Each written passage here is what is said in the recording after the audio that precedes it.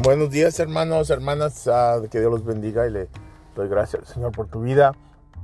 Dale tú gracias y que tengas un buen día. Hoy tenemos estudio en la iglesia. Tenemos un pastor de Guyana, Sudamérica, va a venir a compartir la palabra. Para que te anime esta mañana es Micah 17:18. ¿Dónde hay otro Dios como tú que nos perdona los pecados, que no nos quita los pecados y no a la gente especial que tiene? Y no se va a quedar enojado con nosotros para siempre, pero nos va a enseñar su amor y su fidelidad. ¿Cómo es? Léelo para que lo entiendas. No hay otro Dios como el Dios de nosotros, no hay otro.